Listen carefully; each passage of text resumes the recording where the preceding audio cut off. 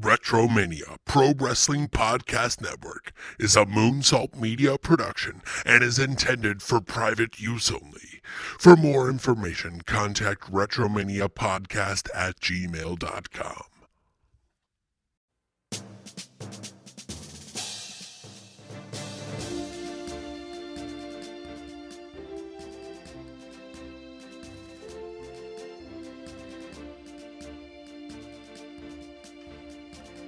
Hey everybody, and welcome to Retromania Pro Wrestling Podcast Network presents Catching Up with Kobe and Dave.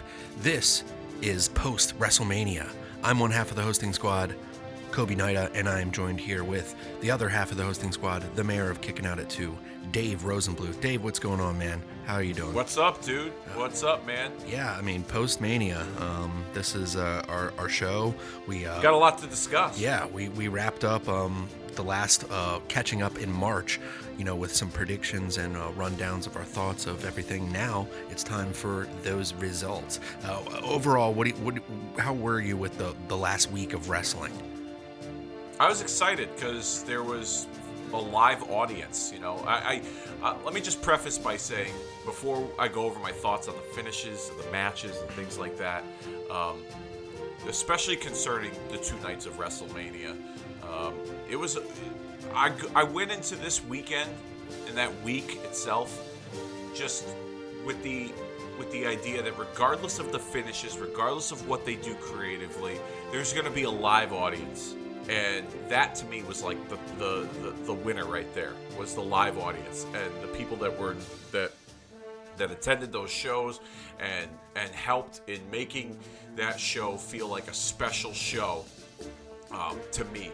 I'll be honest with you, when it comes to WrestleMania, especially this year, I wasn't thrilled with the card going in. I was probably excited about two matches, and it just didn't feel like... It's weird. It didn't feel like a WrestleMania, but at the same time, like, it did, especially, and we'll elaborate it more, you know, as we talk about it, but it definitely... There were, like, two moments throughout the two nights of WrestleMania where it felt special to me. It felt like WrestleMania, and that was about it. Everything else felt just like, but overall, it was a fun couple of nights of wrestling because there were fans there. There were people to engage with. You know, that to me is what I took away from it more than anything else, more than the finishes. And there were some where I was scratching my head, but for the most part, like, I was just excited that there were fans back and in attendance. And I know that, you know, Raw emanated from the Thunderdome last night, and they had the Thunderdome setting, and they're working on touring again with a live audience. But last night just felt, or I should say, the two nights of WrestleMania, it just felt fun. It was like there were like just a couple of feel good evenings of wrestling because there were people there. That to me, that's what I took away from it more than anything else. Yeah, I agree. I mean, it felt special just having the fans back. We had been through a year almost without them. Last year's WrestleMania was something entirely different, you know? No audience at all, no, like, you know, you had that piped in sound, but this was an authentic reaction. And some people did get some good reactions, and then some not so much, depending on the match finish, but we will get into that as we're discussing it on this episode. Overall, I was thrilled to watch 2 days of WrestleMania. Last year, it felt different, more contained. Yeah. This was cool. It was like it almost felt like an all-day event, despite the rain delay, which even made it more like sports-centric. It kind of helped in a way with the rain delay by postponing it a bit. It was about 8:30 at my mark when I was wondering what was going to happen, and then they started the show. I mean, let's get into it. Before we do, actually, let's let everybody know where they can find you and Retromania's archive and what's going on with Kicking Out at 2 this month. Well, we've had a bunch of WrestleMania content that, you know, the last month and a half or so as we've gotten closer to WrestleMania. We did a WrestleMania 2 recap of the worst WrestleMania ever, according to Dennis J. Levy, my co-host. So we have that in the archives. We, the final Nitro watch along. We did a WrestleMania 17 Trading Places. We did a watch along of Macho Man Ultimate Warrior from WrestleMania 7. The Mount Rushmore of the worst WrestleMania main events of all time. So we got a lot of WrestleMania content up there for you guys to binge on. But coming up at the time of this recording, hopefully, when are we dropping this, by the way? So as soon as possible. as soon as possible. Okay. So today is the 12th, correct? Yes. Yes. So by the time you guys listen to this, it will already be up in the archives. But as WrestleMania goes, there's a full season of storylines, and then a new season begins the night after WrestleMania. Well, the same goes for me on Kicking Out at 2. Is I'm going to be covering some old school TNA wrestling. I purchased the Impact Plus app recently, and I've been browsing through. So coming up, it should be in the archives already by the time you guys are listening to this. TNA Wrestling Lockdown in Blind Date Diaries fashion. I never watched that show before until recently. Sat down and watched it. I'll give you my Blind Date Diary recap of TNA Lockdown 2010. That was headlined by Team Hogan and Team Flair in the Lethal Lockdown match. Kurt Angle and Mr. Anderson, AJ Styles and the Pope for the TNA World title, and other matches on that card. You could check out my Blind Date Diary recap right now in the archives at the Retromania Pro Wrestling Podcast Network by searching Retromania with a W. That's right. Thank you very much, Dave. All that stuff can be found, Retromania with a W, any podcasting platform. Write into us if you want to, retromaniapodcast@gmail.com. That'll help us. Give us a rating there on the Apple Podcast. Give us a nice little message. All those stars and everything pushes us up. We got almost over 6,000 downloads now. Thank you guys for joining the fun. And we got plenty more listeners jumping on the Retromania archives. I've noticed that. So thank you guys very much, all from around the world. So Dave, let's get into this. Speaking of all around the world, WrestleMania worldwide on Peacock. How was your experience on Peacock? Let's get into WrestleMania. I had no issues with the first night. I just turned it on and it was on. So I had no issues with any kind of streaming. I didn't hear of any issues among other fans that were watching on Peacock. Although I will say, as we get into, we'll talk about the second match. I have a feeling that the folks over at Peacock played a part in some of the editing during the second match. But overall, a peak cock, a peak, definitely a peak. That's for sure. Yeah. More than just a peak, if you will. But let's get into it. The first. And I alluded to it earlier. The first moment where I felt like it was WrestleMania to me was when Vince came out with the roster to thank the fans. Like that was that. I don't know what it is, but like, in earlier years when people say like, "Oh, I had goosebump moments," like I just thought that was like so cliche. But maybe because I'm older now, I felt like a goosebump moment when Vince came out and the whole roster was out and they were thanking the fans for being there and for sticking by the company, through the tough times of the pandemic. I thought it was a really cool moment. It just felt really special, and it felt like WrestleMania. Yeah, it just had that WrestleMania feeling to it. I was like, all right, we're kicking off night one the right way. Thanking the fans. Got the whole roster out there, even guys that weren't even on the card, dressed in their gimmicks. They were just. It was a cool moment to be a part of and to watch. And then not long after that, they do the video. Then they cut to the crowd, and Michael Cole and Samoa Joe are in ponchos because there's a bit of a rain delay. Mm-hmm. Which was a first in WrestleMania history. I thought that was interesting. My wife actually was watching with me and Dennis and my brothers, and she said, "I'm gonna go back upstairs. Text me when the real show comes back on. I'm not gonna sit through a rain delay." Yeah. So she left, and it was kind of like you said, very sports centric earlier. I thought it was interesting. You could tell that this was something they weren't prepared for because they had promos on the fly, and You got to see like the real, guys' real, promo chops on the mic when it comes to being able to talk. Because there were a few times where there were guys that were like, all right, I can understand why they script some of these guys' promos. But what I liked about it more than anything was the first one that they did, where the blonde, what's her name, Sarah something, whatever her name is, she interviews Shane McMahon, and then Bobby Lashley comes in and was like, "Excuse me," and he just starts talking about the match, and then they had the little heated exchange with him and Drew McIntyre, and I thought Drew handled it very well. He said, I'm ready to go out there for WrestleMania. Now we got a rain delay. I'm all hyped up. We can start WrestleMania back here. We don't need to go out there, et cetera, et cetera. So I thought the rain delay, it had a very sport-centric feel to it. Like you watch a sporting event and, it's baseball, there's a rain delay.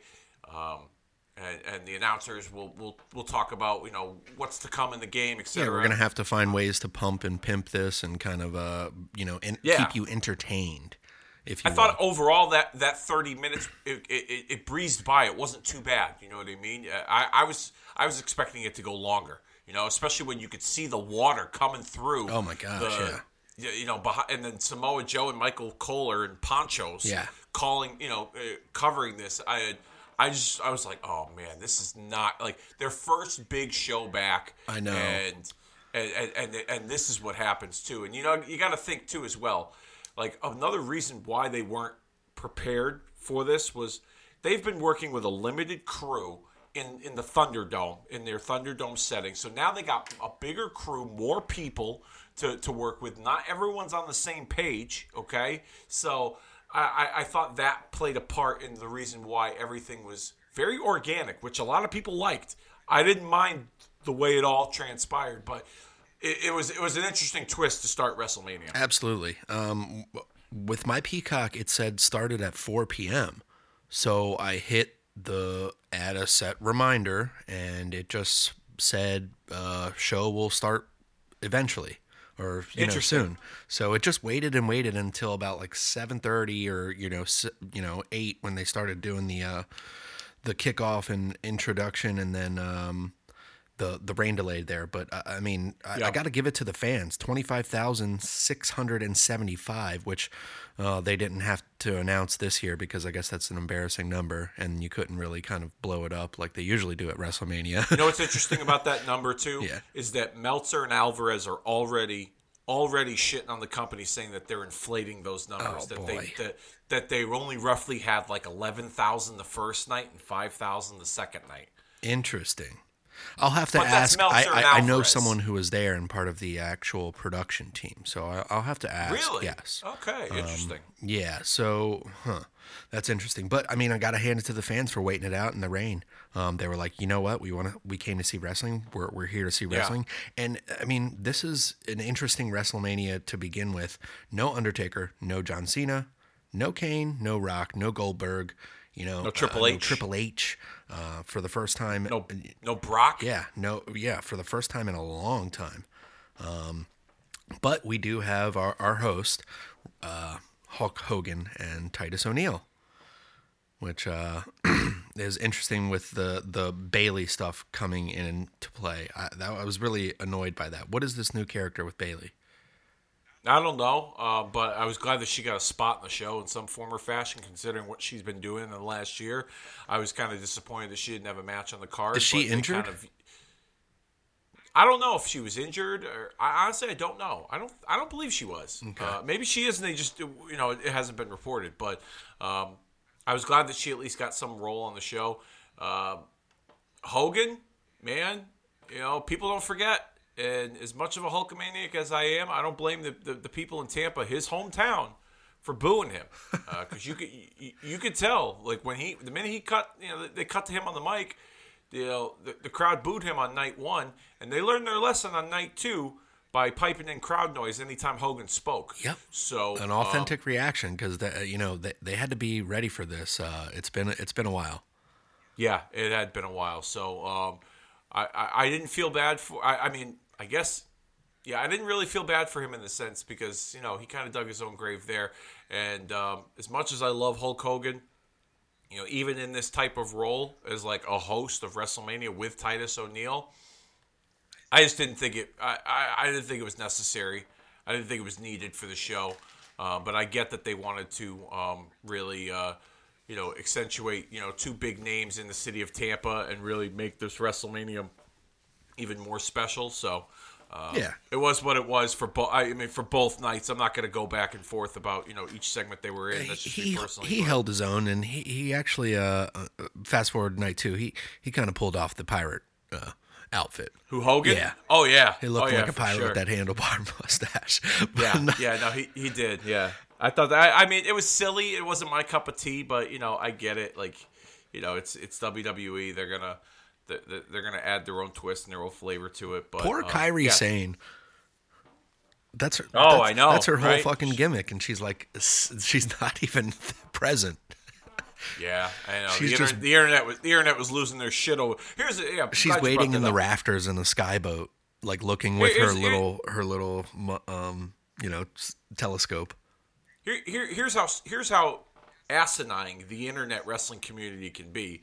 When they in the days leading up to WrestleMania, you got these drone shots of the WWE putting together the set. Every year, it seems to be a popular thing.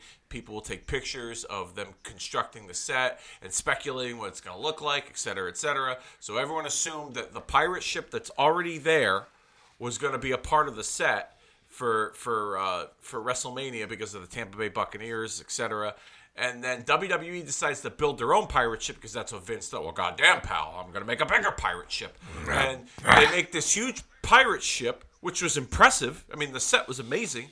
And the internet's losing their mind over it because it wasn't the one that was used in the stadium. Like, give me a fucking break. Are you serious right now? Like, that's what you're going to argue over? You got to nitpick stuff. Yeah, like, that's just beyond me. Oh, man. All right, well, let's get into the first match, which is kind of beyond us with our predictions. Both you and I thought Drew McIntyre was going over. It's the WWE Championship. Bobby Lashley defending against Drew McIntyre, with MVP having some brief interactions and disruptions, slowing the pace for Drew McIntyre. Overall, a good hard-hitting match. It reminded me of kind of like the Drew matches that he's had during his run with Braun and or Goldberg. Hard-hitting, fast-paced, but they accentuated some things to slow it down. There was a couple of holds put on by Bobby Lashley to work that neck over, and then ultimately getting the Hurt Lock on Drew McIntyre and winning. Man, surprise there for me, but overall I like it. Yeah, I liked it too. It was a shock ending because I didn't expect Lashley to win the way he did. They protected Drew by having him pass out. He didn't tap out. They accentuated that on commentary during the replay that he didn't tap out. He passed out from the Hurt Lock. I thought it was a very hard hitting match. I was a fan of.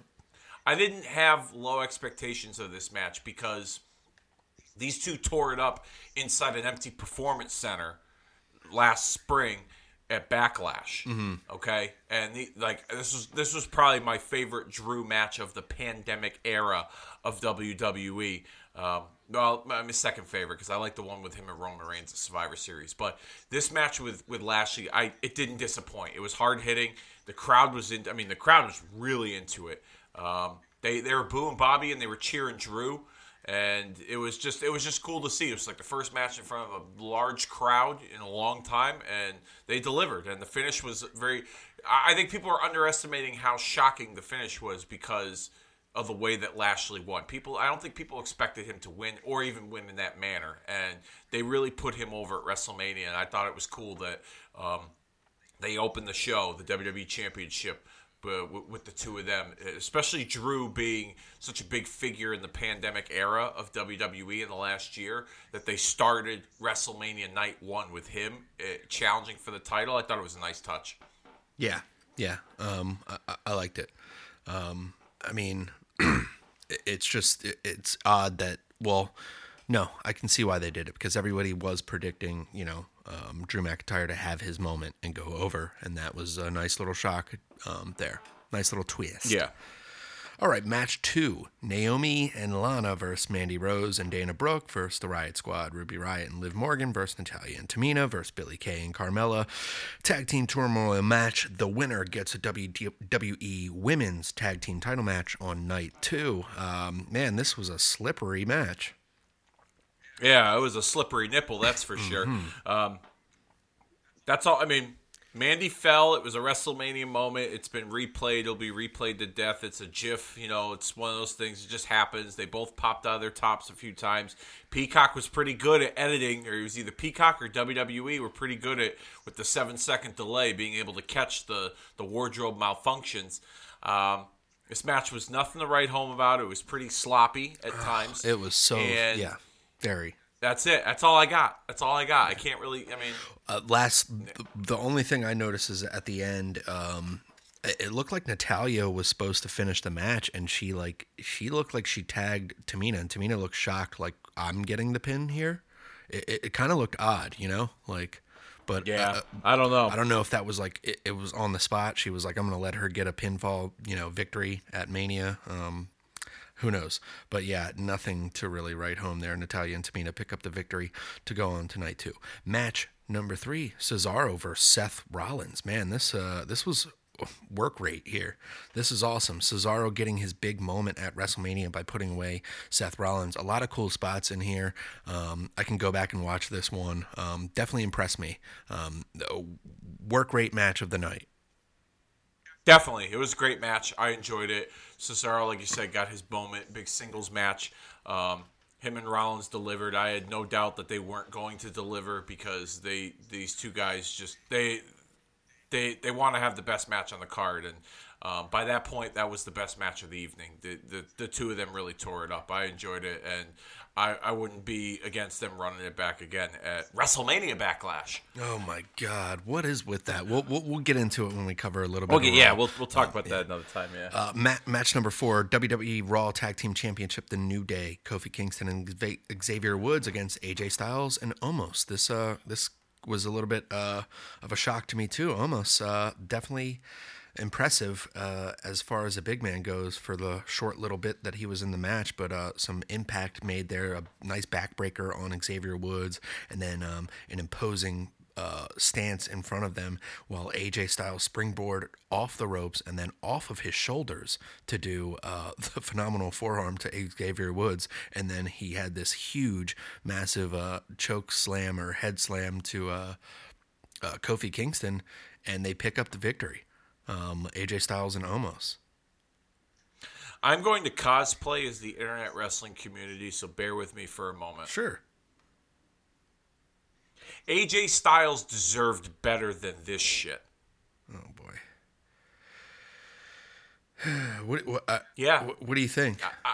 I normally don't agree with the internet wrestling community, but I didn't really care. As impressive as Omos was in the limited time he had in the ring, and I almost thought they were going to turn New Day heel here, which would be a nice breath of fresh air for the two of them, because they were kind of acting like heels and they were dominating AJ. And then AJ tagged into Almost got a big pop to come in, and he had a lot of those big man power moves, the choke slam, the backbreaker, for a second, etc. I almost thought that he was. Oh, here we go. Sorry, I thought that he was going to turn on AJ and join the New Day. I thought that they were going to lose, and that AJ was going to blame Almost for the loss, right? Because Almost never tagged it, because there were points in time where AJ was going for the tag, and Almost, who's like 9 feet tall and 11 feet wide in length with his arms, he hardly had his hand out for the tag. Yeah. And at one point, I'm watching it, and I'm like, this felt very WrestleMania 6 to me, like Colossal Connection Demolition, where like Haku worked the majority of the match and Andre came in at the end and he cost them the match. Right. And then I thought for sure we were going to see AJ berate him, Almost was going to slap him, and then walk away and have that WrestleMania 6 Andre the Giant moment, and then whatever they do with Almost, they do, and then they would just restart AJ into something else. But they're putting the titles on him and AJ and Almost, and I mean, I don't know. I guess it's something for AJ to do. I don't know. I've not been big on the pairing to begin with him and Almost. It's had its moments where I've enjoyed it, but there's other times where I was just like, this isn't. It's not catching with me. So this match was okay. It was what it was. That's all I could say. I wasn't really too impressed with it. Yeah. I agree. There was the only moment was the short impact from AJ Styles leaping off of the shoulders. But yeah, that was a cool visual. I'll give you that. That was a cool visual. He did deserve better. He does. I mean, a match with some guy from NXT, maybe, bring somebody up, make AJ Styles have to try to put that guy over, or because there's rumors of doing like a roster shakeup again, like they do every year. They need to send him over to SmackDown and you put him up against Roman. Yeah. Yeah, I can see it. I mean, when he first came in, there was a little bit of a feud there. Yeah, brief one. Yeah, him and Roman had a couple of title matches back to back when he first started in WWE. So I mean, bring it back full circle. But nonetheless, that was AJ Styles' WrestleMania participation. He almost had a slip too, and during his entrance, I don't know if you caught that, but when he was going to bend down to slap the stage with his hands and then do his little arms wide open pose with the pyro, he almost slipped and fell, and you could even see him look at it almost and say, "I almost slipped." Oh shit. So it was still pretty wet, I guess. That far into the show. Well, they need a towel boy out there. I'm sure they have plenty of towel boys. Patterson. All right. I knew that was coming. Well, they wouldn't want to use the towel that Patterson had used because that's already wet. All right. Match number 5. Man. Braun Strowman versus Shane McMahon in a steel cage match. Start me off. You know what? This match wasn't bad. I like the fact that, they had Shane play the little weasel bully and he was trying to escape, and the spot with Braun ripping the cage open to bring him back in, I thought that was kind of cool. And then, of course, the end where he throws him off the top. Then Shane takes the huge bump. That was pretty impressive. I don't know it looks like they're moving forward with Braun, following this, and him and Shane aren't going to have any other interaction with each other following this WrestleMania. But it was a good way to blow it off, I guess. It was a fun little match. It wasn't, it wasn't bad. Yeah, it went by pretty quick. It served its purpose. Yeah, it did, and I was okay with it. I enjoyed the match. Yeah. At this point, I had a long day, and I was kind of falling asleep, so I was like, oh, no. Oh, wow. So okay. I did fall asleep during this match. Okay. But I caught it again. You have a good excuse. Yeah, you have a new addition to the team, so yeah. Yeah. But I did like the spot where he ripped open the cage. That was impressive. And then throwing Shane, man, take a hell of a bump. Man, that was impressive. And I'm just surprised that they didn't do a Hell in the Cell, but that wasn't necessary. This proved its point, Yeah. Even if they didn't do a steel cage, they did some sort of like stipulation, like I quit or last man standing or something. That still would have been suffice for this type of rivalry. But even the steel cage element too, like nowhere to escape. Like I feel like that's so outdated because of Hell in the Cell and because of Elimination Chamber and those enclosed structures that like a steel cage match just I don't know, like it doesn't do it for me anymore because interesting. But in this scenario here, in this situation with these two guys, it worked. So I enjoyed the match. I wonder how lockdowns are going to do for you. What, the TNA shows? Yeah. Oh. Yeah. Well, I'll definitely get into that in the lockdown recap. Yeah, those that's for sure. Some of those are interesting.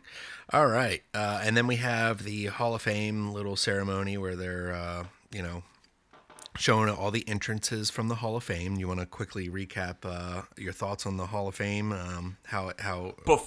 All right, so first of all, the Hall of Fame presentation itself in the Thunderdome on Tuesday evening sucked.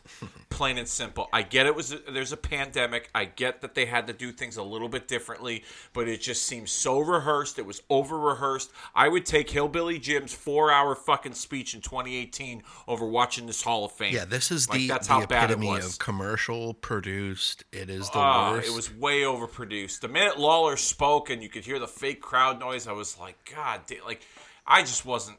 The speeches, like Bischoff, RVD, they had okay speeches. Davey Boy's kid had a good speech. The NWO speech was terrible. Molly Holly literally like read off the teleprompter like there was nothing organic. The only person that sounded like he wasn't reading off the teleprompter, you could tell he wasn't reading off the teleprompter, was JBL. Yeah. But JBL kept moving his body like there was an actual crowd there, and I just thought I didn't like it. I didn't like it at all. Now, fast forward to WrestleMania. I like the fact that they all got their curtain call. They could wave to the crowd. I thought that was kind of cool for the 2020 class. I like how they split that up. One thing I noticed from night one of WrestleMania, when they did that vignette backstage where the NWO was hanging out with Titus and Bayley walked in, Scott Hall looked fucking terrible. Oh yeah. Scott Hall looked like he was wearing a nursing gown in a hospital that had the NWO logo on it. He looked like he was wearing a fucking muumuu. Like, he looked terrible. He looked absolutely terrible. Kevin Nash is the only one that wears gray hair properly. Yeah. Like, the rest of them, oh my God. Like I said, when they come out, Hogan looked like he was wearing like black non-slip kitchen shoes with his tuxedo when they come out. He was. Yes. He was working Scott back Hall, of the house. too, They all looked like they were working at a fucking restaurant. Nash was the You only and I one both that worked in looked the restaurant industry. Tell me they do not look like the managers or like the owners of the fucking establishment. Yeah, like I was Working waiting a for one of shift. them to come out with a big tray of food, like they were about to serve a party of 8. Like Nash was the only one that looked like he looked well. Like he looked handsome. I'm going to say that about Kevin Nash. He was big handsome that night at WrestleMania Night 1. And, the rest of it was just, it was what it was. I know. This is like the epitome of WWE now with the Peacock Network, them being absorbed more by NBC Universal. It is just a presentation of WWE and what they used to be. Everything on the network now is like the greatest moments, and then all these over-scripted stories and sit-downs and personal things with these stars. I get it. WWE is a huge conglomerate, but it is not what it has evolved so much into this presentation that we are seeing right now. Yep. Oh yeah. Even Stone Cold hyping up WrestleMania 38. He's a caricature of himself. What are your thoughts on WrestleMania I like 38? that. That was great, but it's like the promo. still making him a caricature of Austin, which he's good at, but not everybody else can pull that off, as we saw NWO. Well, he still looks like Stone Cold Steve Austin from 1998. Like, let's be honest. Like, he's in great shape. Yes. He's kept himself in great shape. When they cut the promo and they showed the Texas flag and he was talking and narrating and there's clips of him, I thought, oh, he's going to host it. But they didn't announce he was going to host it. They just announced WrestleMania was going to be in Dallas. But he's got to host it. And, it's funny. I was talking to my brother about this, and I think this would be a fucking cool idea, okay? I'm going to fantasy book just for a hot second here, all right? I think Steve Austin should host WrestleMania next year from Dallas, and you do a live session of the Broken Skull show at WrestleMania with his guest being The Rock. Ooh, nice. Okay? And then it gets better. Wait. There's more. They have their 15, 20-minute conversation. They catch up. Rock does his spiel. Finally, the Rocks come back, et cetera, et cetera. They high-five, hug each other, and then all of a sudden, Roman Reigns comes out and interrupts to set up the main event with him and Brock in the main event of WrestleMania. And that's how you set up Roman and Rock for WrestleMania 39 in Hollywood the following year. With Roman being like, get out of my ring. I'm the main event. What the heck are you guys doing here? Get out of my ring. Interesting stuff. Okay. I'd like that. That's just me. But yeah, I like the Austin promo with WrestleMania being in Dallas. Like I said, I think he should host it. Undertaker should headline Hall of Fame next year. You might as well just let me book the fucking show, all right, Stanford? For Christ's sake, seriously. Dana Warrior, if you're listening, because I know you're part of the women's creative, and I don't know how creative you are, but you... And Michael Hayes, that's right, I got an ideal. You guys need to call me and have me book this shit, all right? With real fans. Not these fucking 18,000 cardboard cutouts you had in the stands either. Yeah, that was pretty funny. It's like the name or the game, what's the Clue or Yeah, Clue. I think the Clue. It looks like Clue characters. Anyhow, It was the doctor in the theater. right. It was some lady from Indiana in row C. Yeah. Match number 6, Bad Bunny and Damian Priest versus The Miz and Morrison. I mean, I was impressed with Bad Bunny, of course. My Same. significant other is a fan. So we watched with enthusiasm there, and I actually fell asleep during the match, but I was very into it. But the next night, I finished the very end. That sounds like an oxymoron. I fell asleep during the match, but I was. I was struggling. It was. No, I get it. So you got a kid. Yeah, no, I totally get it. So I understand. That should be no excuse, but I get know it. a nice arm drag by him. Good. A good, crossbody off the top rope. Damian Priest, I guess he was injured, so they were waiting to book this. He still was only brief in the match, and even kind of on Raw, it was quick. But he's still taking some high risk moves for a guy being injured, quote unquote. What are your thoughts? I enjoyed the match. I didn't have any expectations going into it, but after hearing that Bad Bunny rented a house in Orlando and was at the Performance Center every day since January to train for this, I was thoroughly impressed with his participation. It wasn't like any other WrestleMania celebrity match of the past where like a guy would come in and he'd get like a few spots and then he'd take a break and then, maybe he'd get tagged in again and he would do something else. Like they started the match with Miz and Bad Bunny.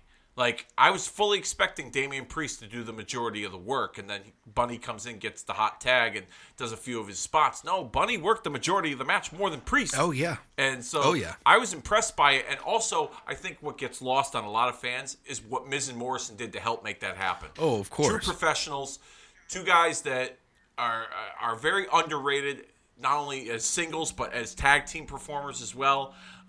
Don't get enough credit for what they do and what they contribute. I really enjoyed.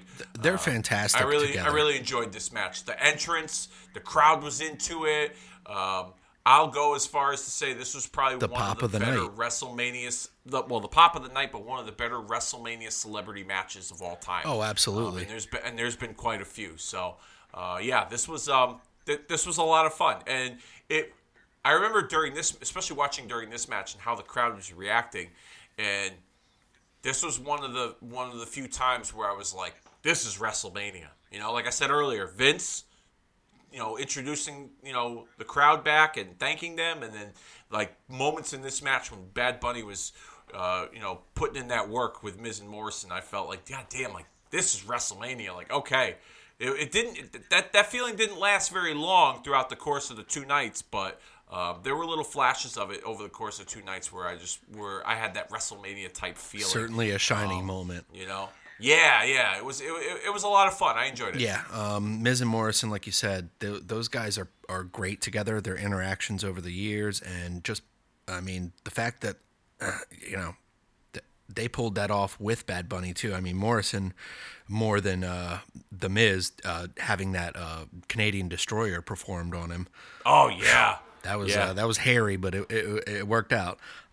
Yep. Man, it wasn't bad. But the only thing I will say that the announcers kept saying, this is one of the most impressive, first-time in-ring performances that we've seen in WWE, completely muting and erasing Pat McAfee.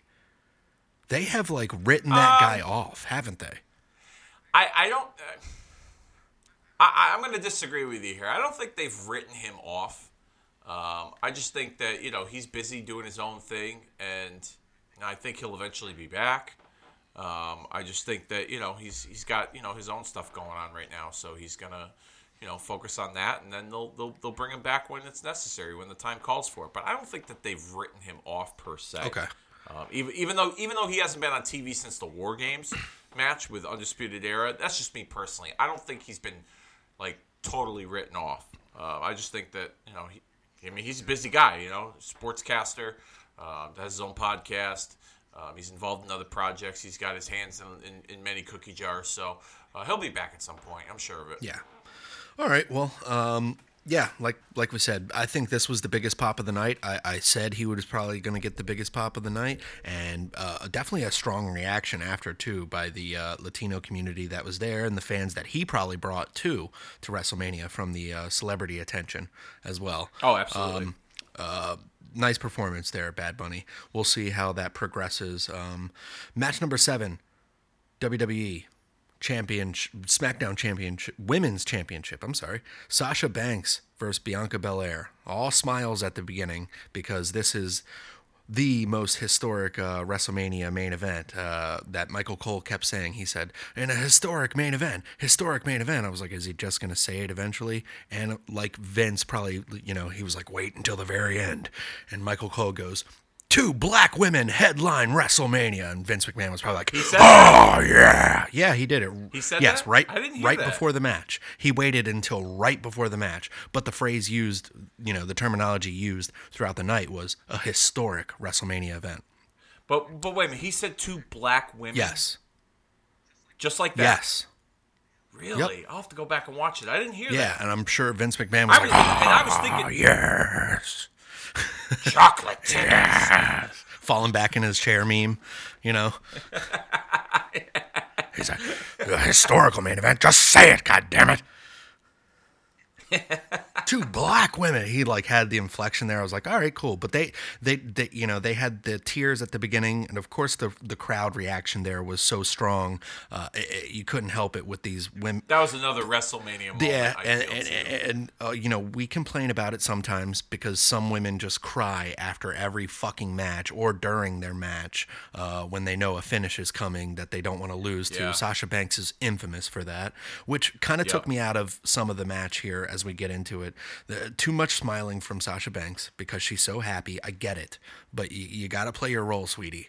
And I mean, she was even smiling at the end. She was smiling. Yeah, I saw some of that. But nonetheless, an impressive main event. You and I were talking via text. How'd they do that finish? You want to get into it? Go ahead. Give me your thoughts. I think, the finish where she took her hair and she whipped her, like the sound, the cracking noise, Yes. like cracking a whip. Yeah, like that sound. That was piped in. I think, now you had suggested that The mark that left. the mark that was left on Sasha's torso, stomach area was like chalk of some sort.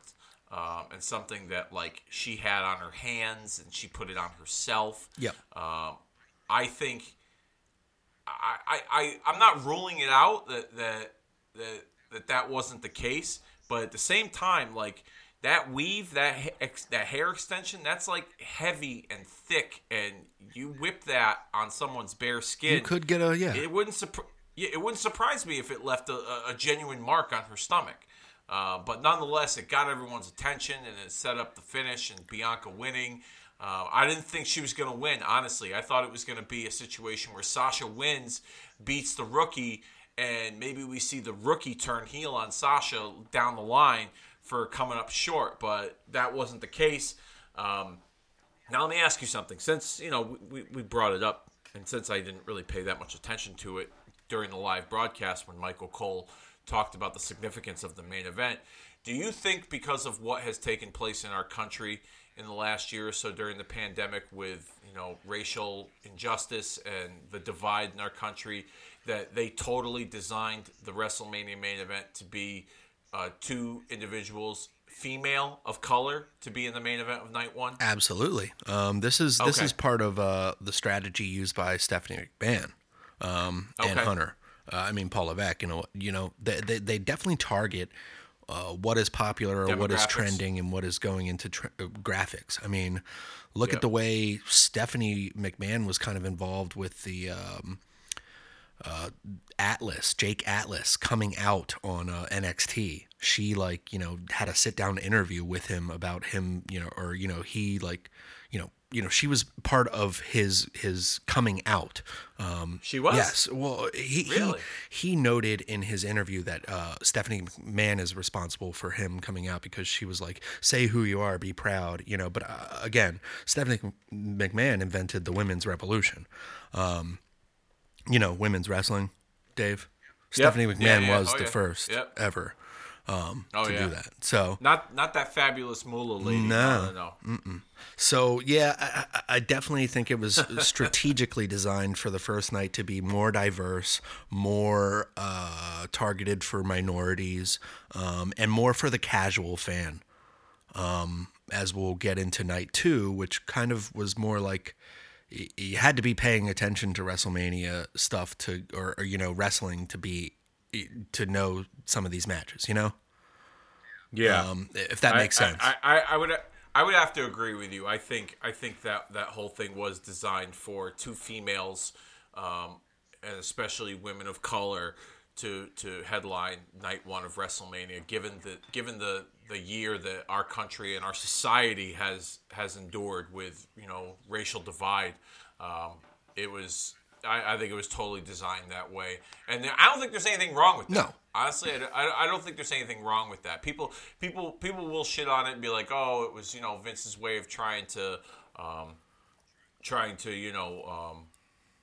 don't know. I guess recognize it per se, but I also at the same time too think that from my perspective, I think they were trying to identify with those demographics, with women and with people and with people of color." Mm-hmm. And I don't think there was anything wrong with that. It wasn't like I guess I'll have to go back and watch the match. I didn't hear Michael Cole say that these are two black wrestlers in the main event of WrestleMania. I didn't hear him say that, but black women. They didn't overdo it. Yeah, black women. They didn't overdo it either.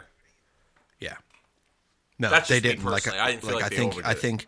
I think that he saved it for the very end, and he said it then, and that was it. Like that was Vince McMahon's strategy. In scripting that. And I thought it was a good main event too. I thought it was overall the in-ring action. Yeah, it was between impressive. The two of them, they worked well with each other despite Sasha smiling through the whole thing. And I'm glad that a lot of people will rip on Sasha Banks for her reputation or her alleged reputation of being someone difficult to work with and things like that. But she also plays a big part in the women's evolution in WWE as well. It was nice to see that she got that spotlight to headline night 1 of WrestleMania, and especially in a championship match with an upstart like Bianca Belair. I thought it was a nice touch overall. It was a nice way to end night 1. I was kind of hoping for a surprise at the end, maybe a Becky Lynch return to kind of challenge the champion, to kind of leave us a cliffhanger, like, oh shit, like, wow, that's how we end night 1.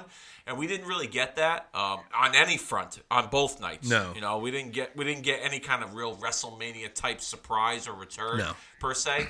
But overall, I thought night 1 was very good. It was a fun night, and it got me more excited for night 2. And I was more excited for night 2 than I was for night 1 going into the weekend. Mm-hmm. But after night 1, I was like, damn. I was like, they really knocked this one out of the park. Like, this was fun, Granted, it didn't feel as much like a WrestleMania of years past because of the circumstances.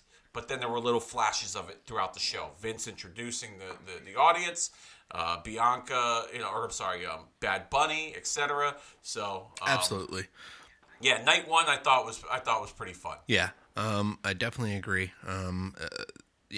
There was a need for maybe something else there, but you know what? That's what the internet wants. I think she just deserved her moment, and that was nice. It would have ruined her moment if someone else came out and they closed the show that way. But it also would have got people talking. Yeah, too. and we're kind of transitioning out of one of the four horsewomen not being a main factor in that. And you and I kind of talked about on the last catching up that we maybe thought Bobby Lashley and Drew McIntyre would take the headline for that, but no, like we said, that they designed it for Sasha Banks and Bianca Belair. And I was fine with that. Honestly, I was Yes. fine with that. You know what I Yep. mean? It was, like I said, regardless of structuring of the matches and the finishes and etc. on both nights, The fans made it for me. The audience made it for me. That's what I took away from this WrestleMania on both nights was the audience itself. And regardless of what match they put on first and last, etc., it was the audience that did it for me. Yeah.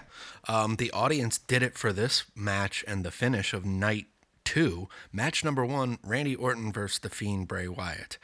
An impressive start to have Bray Wyatt just come out of the box and just jump. The Fiend is healed now. I guess he just got unburned. He fixed himself from the burns. And all right, time out.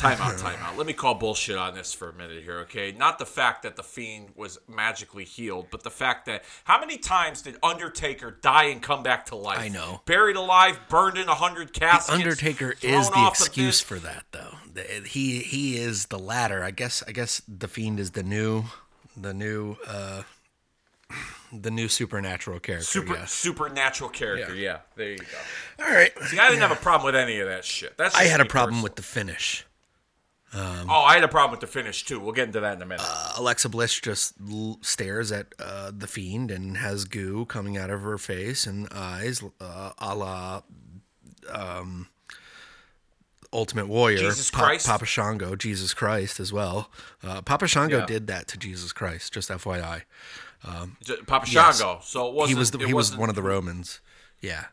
Oh, okay. So why wasn't he named in the Bible? We'll have to. Okay. We're right around Easter time, so let's. Yeah, we just finished. We'll cover that. We'll do it Easter. Next Easter. Yeah. Catching up, the Easter edition with Papa Shango and the resurrection of Jesus Christ after the third day. The goo.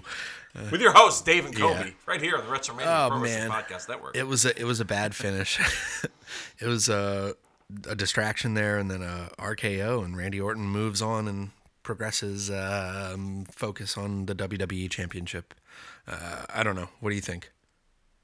The entrance was impressive. I was really digging Randy Orton wearing white because good guys wear white. Mm-hmm. And I was like, damn, the drip on this motherfucker. Holy cow, look at that. The entrance is impressive. The red light, everyone hates it. I didn't mind it. Worked in this manner. Bray being dominant, the Fiend, I should say, being dominant. I was like, okay, this is going where it needs to go. And then they pull out that finish where she comes out and she kind of distracts Bray and Randy wins the match. Excuse me, the Fiend. Sorry, he was the Fiend. And Randy RKO's wins the match, and everyone was like, "What the fuck?" Even I was at my brother's house and heavy boos from the crowd. Yeah, we were like, "What the fuck is this?" And I'm trying, and I'm trying to find the logic throughout the course of the night with this finish. Even during the other matches, I was talking with a friend of mine through text, and he was like, "Does Alexa control the Fiend now?" What was the reason behind her with the finish? Is Randy controlling Alexa? Or is Alexa controlling Randy? And she helped Randy win. And I'm thinking to myself, okay, she was originally, attacked, taken into the dark side by the Fiend. Maybe this was her revenge for him turning her into this evil character. I don't know. If you watched Raw last night. Yeah, we get an explanation on Raw. We kind of get an explanation that she didn't need the dark side anymore, and that was her reasoning behind turning on the Fiend, which is okay. I'm okay with it, but I felt like everything that happened, the storytelling of the Fiend getting his revenge on Randy Orton from, how many years ago? Was that 4 years prior? Mm-hmm. Okay. From the rivalry they had going into the WrestleMania in Orlando, WrestleMania 33. I thought everything kind of coming back full circle, and the Fiend and Bray getting their revenge on Randy and not forgetting what he did, et cetera, and all of that comes with it. I was fully expecting the Fiend to dominate and to really get put over by Randy Orton, and I honestly don't know what they were thinking here with the surprise. To me, here's what I think. I feel like it was a shock finish to have a shock finish. That's just me. Mm-hmm. I feel like it was done so that it's like, okay, get people talking. Why the fuck did they do this? Yeah. Instead of having a real reason behind it. That's just me. Yeah. I don't know. I'm tired of trying to make sense of it sometimes. With we'll Same, see with same. what the booking does. I when did a lot of rationalizing of things over the course of the night after watching that finish, and I was just trying to figure out, like, why would they do such a thing like that? Even to the point where, I was like, you know what? Like, when they showed the replay at the end of the night before the main event, when they replayed Orton and Fiend and what happened, at that point I was just like, I kind of like, looked at the TV screen and I was like, fuck it, I'll worry about it tomorrow. Like, I was like, I'm done trying to rationalize this shit. Yeah. I mean, the whole internet's going crazy that they've buried the Fiend, et cetera, et cetera. I kind of compare it to when they used to fucking bury Undertaker early on in his run. Yeah. When Undertaker in the early 90s used to get squashed by some of these big men, and they would, like, kill him and then resurrect him and then kill him again. So, get him hot again. I I think know. the Fiend had fallen down, this tunnel of getting bland with Alexa, especially playing this Harley Quinn character. And now she's just see, I like the she is pairing more of the two of them. now she's more evil. And due to the promo on Raw in the Firefly Funhouse, Bray said he was going to be bigger and stronger. So I guess he's going to come back in a new character, maybe a rebirth, maybe, I don't know. He likes to evolve his character a lot, much as The Undertaker kind of did. So Yep. we might see a new incarnation of The Fiend or Bray Wyatt. Yeah. Who's to say? We'll see. Next on Vince McMahon's Fantasy Island. I know, right? Match number 2, WWE Women's Tag Team Championship. Shayna Baszler and Nia Jax defend against Natalya and Tamina. Not too much from me here. I mean, Same. Shayna I didn't care for this Baszler match. is just, the only one that can really work anymore. Natalya can hardly put a sharpshooter on. Tamina can hardly walk. Nia Jax is just a big mess sometimes. She's a bull in a china Yeah, shop. so, and then they played into that with her and Mandy Rose and Raw, which was, God, hard to watch. Thanks Yeah. for making me watch Raw, Dave. I didn't make you Well, watch you said Raw. I we just should came up with review. a suggestion. Yeah, okay. Anyhow, your thoughts on this match as the women retain? I'll keep it short and sweet. I didn't care for it. Yeah. The end. Okay. Match number 3, Kevin Owens versus Sami Zayn with Logan Paul being sidelined on the side there. I don't know. I think this was a good match for their epic rivalry that they've had throughout their storied career. I just what didn't really stick out to me. They were trying to make this like the Cesaro and Seth Rollins spot, and I don't know. It just this wasn't the one, dog. Yeah, it was a fun match, but it wasn't. It didn't. To me, it didn't resemble what They we're have used to yeah with these yeah two. yeah. For years, everyone had been, not everyone, but the majority of the internet wrestling community had been clamoring to see these two wrestle and have a big match at a WrestleMania. And, when they put it on Battleground, everyone lost their shit, although it was a damn good match. But now they have a match at WrestleMania between the two of them, and it was over Sammy's little conspiracy theory issues.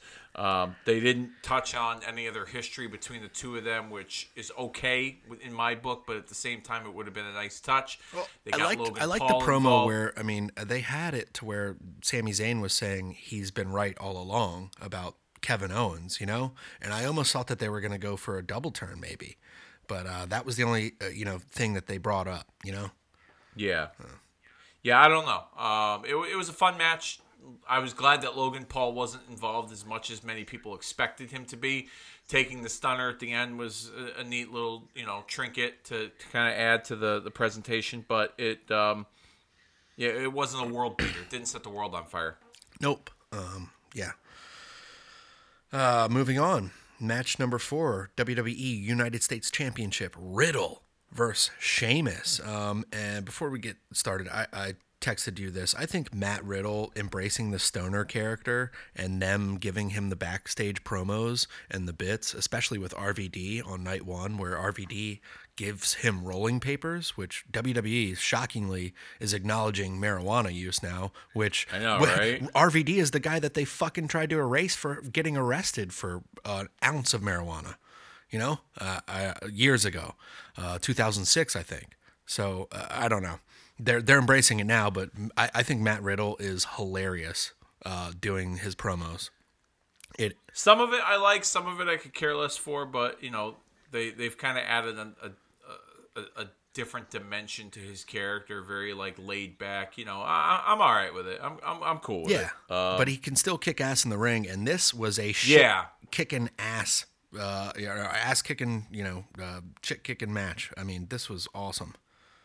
Yeah, these two tore it up. It was very physical. I like the finish at the end with Sheamus with the bro kick while Riddle does the moonsault. Caught him right in the lip, busted him open legit. I honestly thought Riddle was going to keep the belt, but it looks like they had plans for Sheamus to be the United States champion. Yeah. I'm kind of glad he got the belt. Me too. He had a great job this year. A great run. Yeah, he done some good stuff. So yeah, overall this is a hard hitting match that definitely delivered. Yeah, this is a program that they had on SmackDown for a bit too, but then they transitioned with them over to Raw, and these guys definitely tore it up. And Sheamus, well deserved for the year that he's had, and helped putting Drew over and putting on a lot of hard hitting matches. Seemingly, like it's reviving Sheamus. Yeah. Yeah, I totally agree 100%. I mean, he's had some great matches with Big E, who is in the next match, too. So, yeah, I think Sheamus has had a standout year, honestly, during the pandemic. All right, match number 5, the WWE Intercontinental Championship, Big E versus Apollo Crews in a Nigerian drum fight with a copy and paste finish from night 1. The only thing I'm going to say here is they didn't even use a fucking drum in the match. Not a single drum was used in that match. Not one. They used kendo sticks. They used tables. Those must be expensive chairs, drums. They used stairs. But they didn't use a single fucking drum. Here's what they did. They rented them from the local guitar center, and they just wanted to return Drums are them. us. Yeah, they were using it as, they said, you can return these within 30 days as long as there's no damage. So, goddamn, pal, I'm losing my shirt on this WrestleMania. We gotta get our production deposit back costs. on those drums. We spent all the money on the fucking boat, the new boat. Yeah. Yeah. So, oh my goodness. Do you know how much Hulk's pirate costume costs? Goddamn it. Oh my god, yeah. Oh yeah. So, Apollo Crews picking up the victory finally after evolving this character into this Nigerian prince. He has one of the new members of the. He looks like the guy. You ever watch Parks and Rec? No. Oh, okay. Well, if anybody watches Parks and Rec out there, he looks like the Venezuelan consulate or diplomats that are, on the show. He doesn't look like a Nigerian guy. Anyhow, this huge, massive He's man. been 3 different personas. Right. I don't know if you. Oh, it's funny because we're watching it and he comes out in the finish and Michael Cole's like, "Who the hell is this guy?" And my brother was like, "How the fuck do you not know who he is?" He was on Raw Underground as like the heavy for Shane McMahon for a little bit. He was Dabba-Kato. Braun and him had a little interaction, and then like he was in the greatest Royal Rumble match ever from Saudi Arabia as Babatunde. Now I wonder what fucking name change this guy's gonna go through. But Michael Cole didn't know who the fuck he was. Like, come on. Naji Yashma. I don't know. So yeah, Somebody watched a little too much of Coming to America Part 2. And then they're really focusing on this And then they decided character. to book this shit. I will say this. I was never the biggest fan of this Apollo, name... we talked about it last changed catching his up. accent. Yeah, we talked. Oh, yeah, that's right. Forget. Yeah, you guys all heard that shit. Yeah, I don't really... Yeah, I mean, but it's just... Now he's got a heavy... I mean, they're just trying to get a lot of... shit. They're trying to turn this shit into a nicer salad. I don't know. Apollo Crews is kind of chicken shit into chicken salad. Yeah. Apollo Crews is kind of like bland, and they're putting a lot around him to try to help.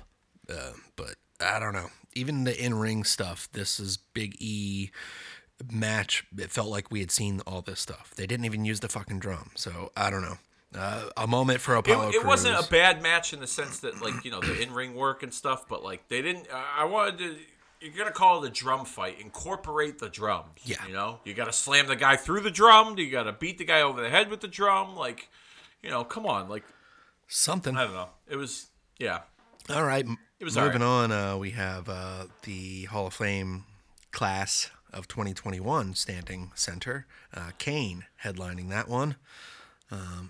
Man, crazy we didn't see Kane this year. But, yeah, nonetheless, that was the class of 2021 coming out and doing all that. Any thoughts there, Dave? It was cool. They got their moment. I'm a big Eric Bischoff fan, so it was nice to see him get his moment. RVD out there. Yeah, it was just nice that they all got their moment. To curtain call the crowd.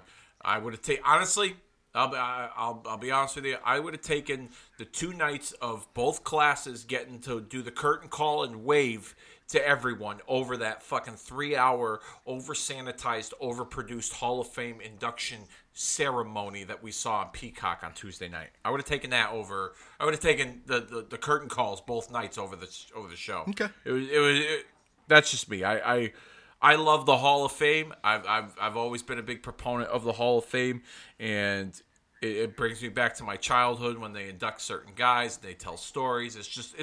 I'm a nostalgia nut, and the fact that we got. I mean, I get it. There was a pandemic. I'll say it again. I understand. We couldn't produce a normal Hall of Fame ceremony, but I just thought what they gave us was trash. It was garbage. So. But, yeah, they got their moment at WrestleMania, which was cool. I'm happy for them. They all deserved it. Yeah. Moving on, match number 6, WWE Raw Women's Championship. Asuka versus Rhea Ripley, and brutality was shown to us. I don't know. I like some of the in-ring work by both of these women, but I just was not... nothing garnered my attention from this too much. Rhea Ripley got her moment. You and I talked about it, how they were going to push to Charlotte. Rhea Ripley definitely turned heel, like you suggested. And I guess going forward in Raw, we're going to have a 3-way involving them and Asuka again on the short end of the stick, just kind of floating around. And yeah, I don't know. What? Yeah, it was okay. I thought it was a little short. I thought they were going to get a little bit more time. It was interesting because there were moments in the match where it looked pretty even between both girls, but then there was like a period of time during the match where Rhea was very dominant, and I was kind of surprised in how dominant she was in the victory. So it really goes to show what they're going to do with her and how much they are behind her in this push as the Raw Women's Champion. But it wasn't bad. It wasn't a bad match. It was. I expected a little bit more time, and I thought we were going to get more of a back and forth affair. But it felt like to me this was all about making Rhea. Mm-hmm. Yeah. All right. Yeah, I agree. They're making Rhea into the next big thing, essentially for the women's division. All right, moving on. The Bella Twins say ding dong goodbye to Bayley. Bayley coming out there and getting beat up by the Bella Twins, who came back for a little hi and bye. Yeah. The highlight of that was Hulk Hogan trying to swivel his hips like the Bella Twins do their dance. Oh, brother. Dude. Yeah. Let me tell you something, dude. I've leg dropped so many times, my hips are fused together. Yeah. I can't even twerk, my brother. hips don't lie. Yeah. The match But I did on the witness stand, dude. Oh, my gosh. Yeah. All right, match. I got 130 million reasons to lie, brother Jack, dude. Match number 7, WWE Universal Championship, Roman Reigns versus Edge versus Daniel Bryan. Were you aware of the memes that were going around the last week before WrestleMania where everything was just including Daniel Bryan? Yeah, it was funny. I saw a bunch of those. Yeah, they were pretty good. Match of the night. By far. They delivered. It was fun. another WrestleMania moment that felt like WrestleMania was Edge's entrance. Oh, yeah. Man, when he came out, that crowd popped, and how fired up he was and how fired up they were getting watching him. I was like, damn. I said to my brother, I was like, this feels like WrestleMania. Right now, this feels like WrestleMania. And then Michael Cole even said it like on commentary. He's like, this is a WrestleMania moment. Oh, my God, feel it right now. Edge returned. Like, it was awesome. It was awesome. And it was a great match. All three, like, it was a great match. I really enjoyed it. And, the right man won. The pin with Reigns stacking both guys. He said he was going to stack him. Yeah, you called it.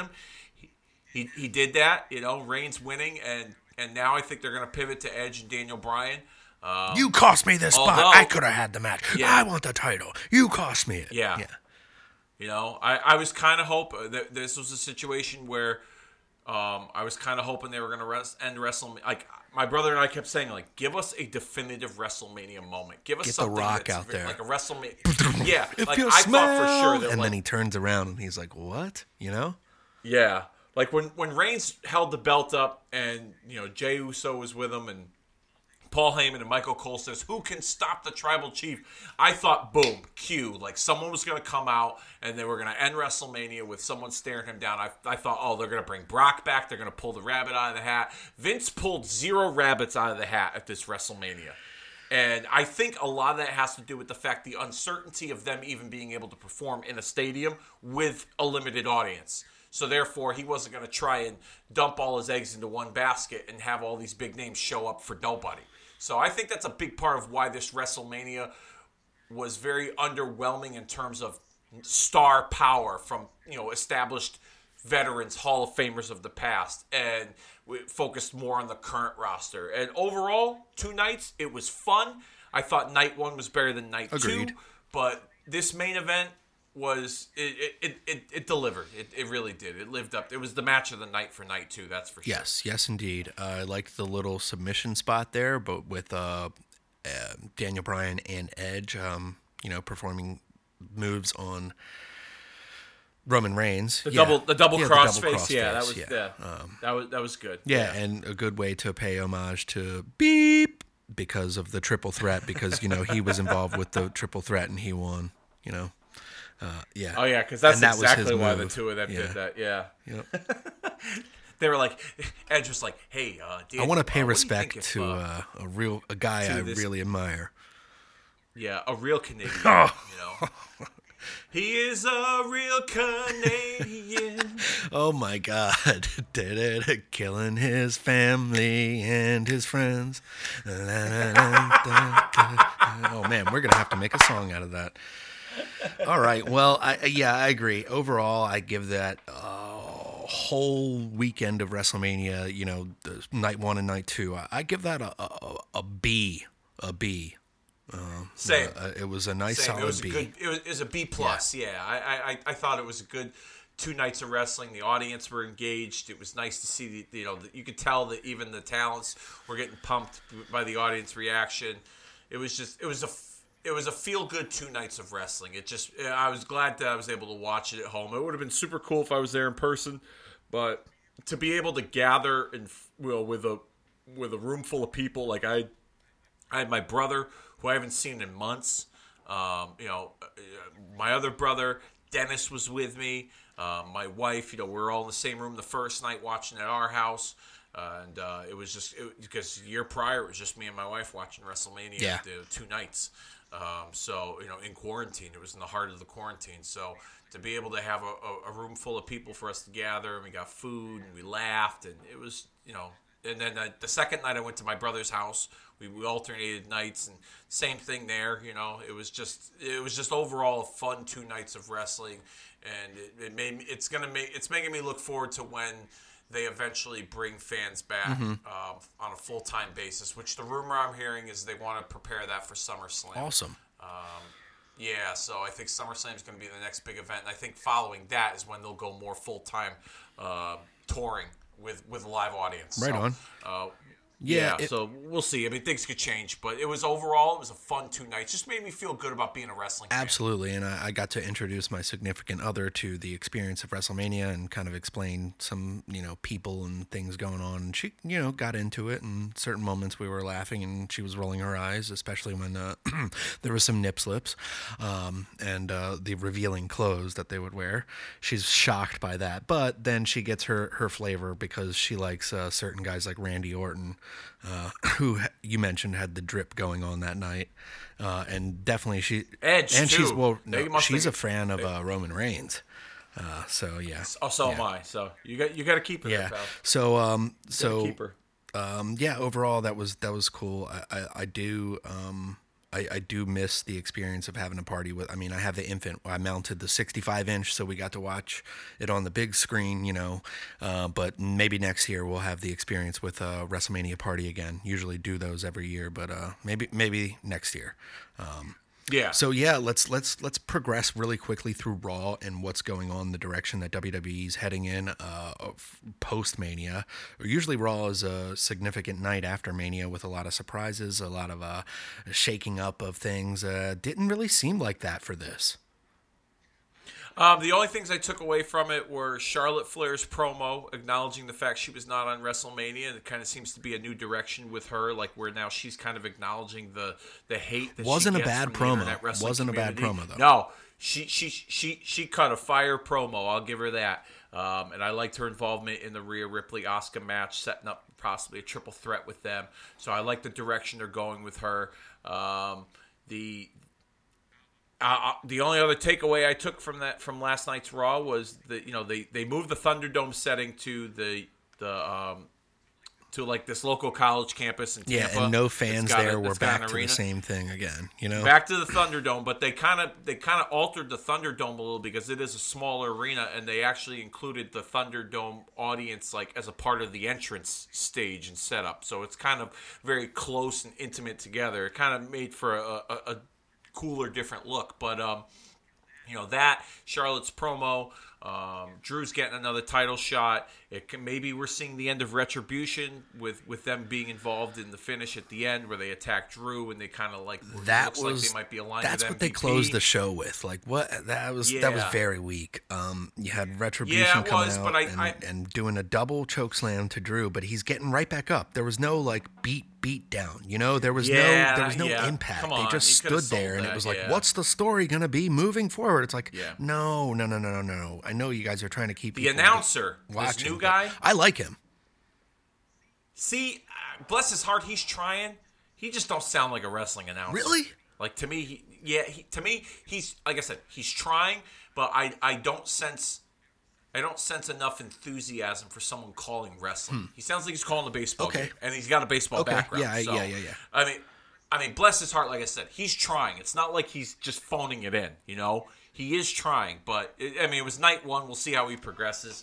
Don't know the reason why they bumped Tom Phillips out of that role. I liked Phillips. Because I'm just like Michael Cole.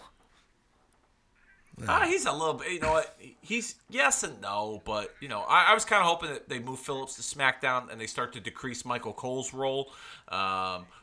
Maybe Cole just calls the big matches and he's not weekly so that, we don't totally want to stab ourselves in the eye with a fucking ice pick every time he talks. Boss time! Wow, Boss we time, both the went for tribal it. chief, the big dog. Vintage Orton. Yeah, vintage RKO.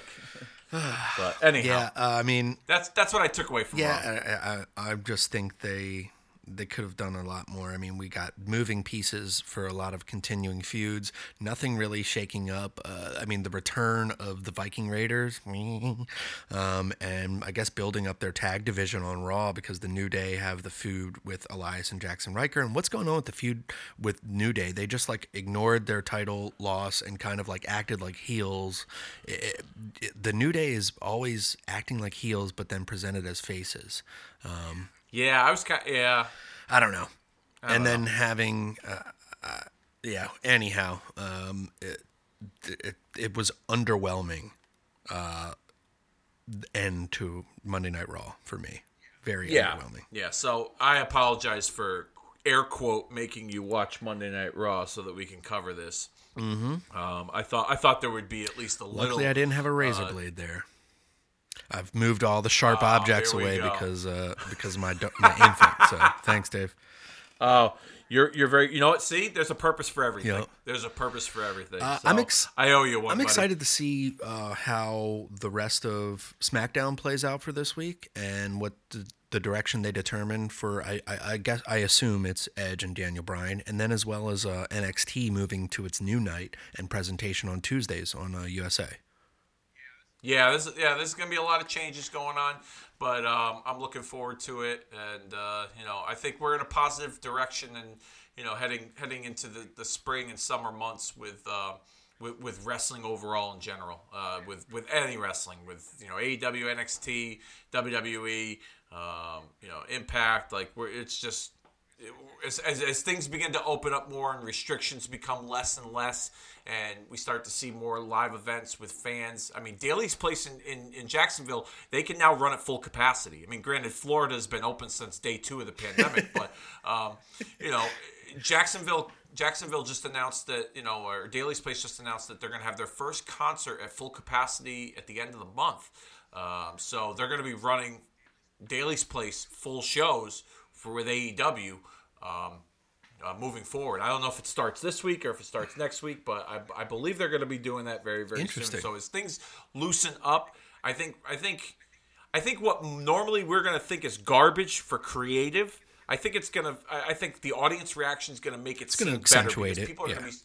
Yeah, it's going to accentuate it. Exactly. That's where I was yeah, I definitely agree. It looks promising. That's interesting that they're going to full capacity. I mean, yes, it is Florida, but yeah, July I'm gonna go to a concert that we had tickets for last year. It's going to be half capacity, I think, and separated of 6 feet, and we'll have a little section to be, in the stands. So that'll be interesting. Yeah. Yeah. I'm gonna see the owner of NWA, Billy Corgan, Smashing Pumpkins and Guns N' Roses. Smashing Pumpkins. Yeah. Oh, Smashing Pumpkins and Guns N' Roses, a bucket list. Yeah, it's gonna be fucking awesome. We have to go see I can't wait. So hopefully nobody gets sicker around then, and keep everybody at bay. Social distance, everybody, and we'll tell your baby to wear a mask. Yeah, right. Tell your baby to wear a mask so she don't get you sick, so that you and your significant other can make it. Yeah, and everybody else. Otherwise, let's put all the heat on your baby. Let's reopen America, please. Yeah, I mean, let's reopen America safely. Yes. Okay, let's not be like Florida. Where I know. That's what I'm saying. But then again, Florida's always been a different world. No, yeah. You know what I mean? That's like the capital for all the murders. Oh, yeah. If you watch Dateline, and I can say this. I'm a Florida man. I was born in Florida, so I have the really? right. I didn't know the that. right to shit on Florida. So what Orlando, part of Florida Orlando. were you born in? Oh, okay. So. You were consumed at the Magic Yes, Kingdom? indeed. I mean, Florida's the shape of a dick. There's a bunch of dicks there. It's just a dickhead state.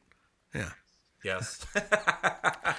But you, my friend, are not a dickhead. No. And neither am I, and neither are all of you that listen to this podcast here, catching up on the Retromania Pro Wrestling Podcast. Yes, Network. Thank you guys for listening. Like I said before, write in retromaniapodcast@gmail.com. If you have any requests, you can hit us up in the DMs on Facebook. If you have any requests, Dave and I'd like to do some watch-alongs, some other things like that.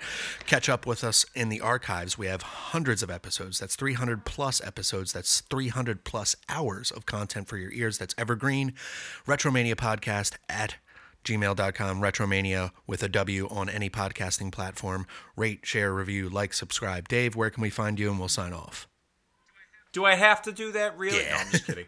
Yeah, Retromania, you can find us on... Oh, you already did that one. It's Kicking Out of 2 plug, yes. right? Yeah, plug... Yeah, jeez. I'm sorry, I got a lot in my mind. I got to take a shit soon. So, but yeah, Kicking Out at 2, Facebook.com/Kicking Out at 2. You can hit the like button. You can find all the archive shows on the Facebook page, as well as our Twitter handle at Kicking Out 2. Find us on Retromania by searching Retromania with a W, and on all podcast platforms available. It's nostalgic wrestling at its finest on Kicking Out at 2. All right.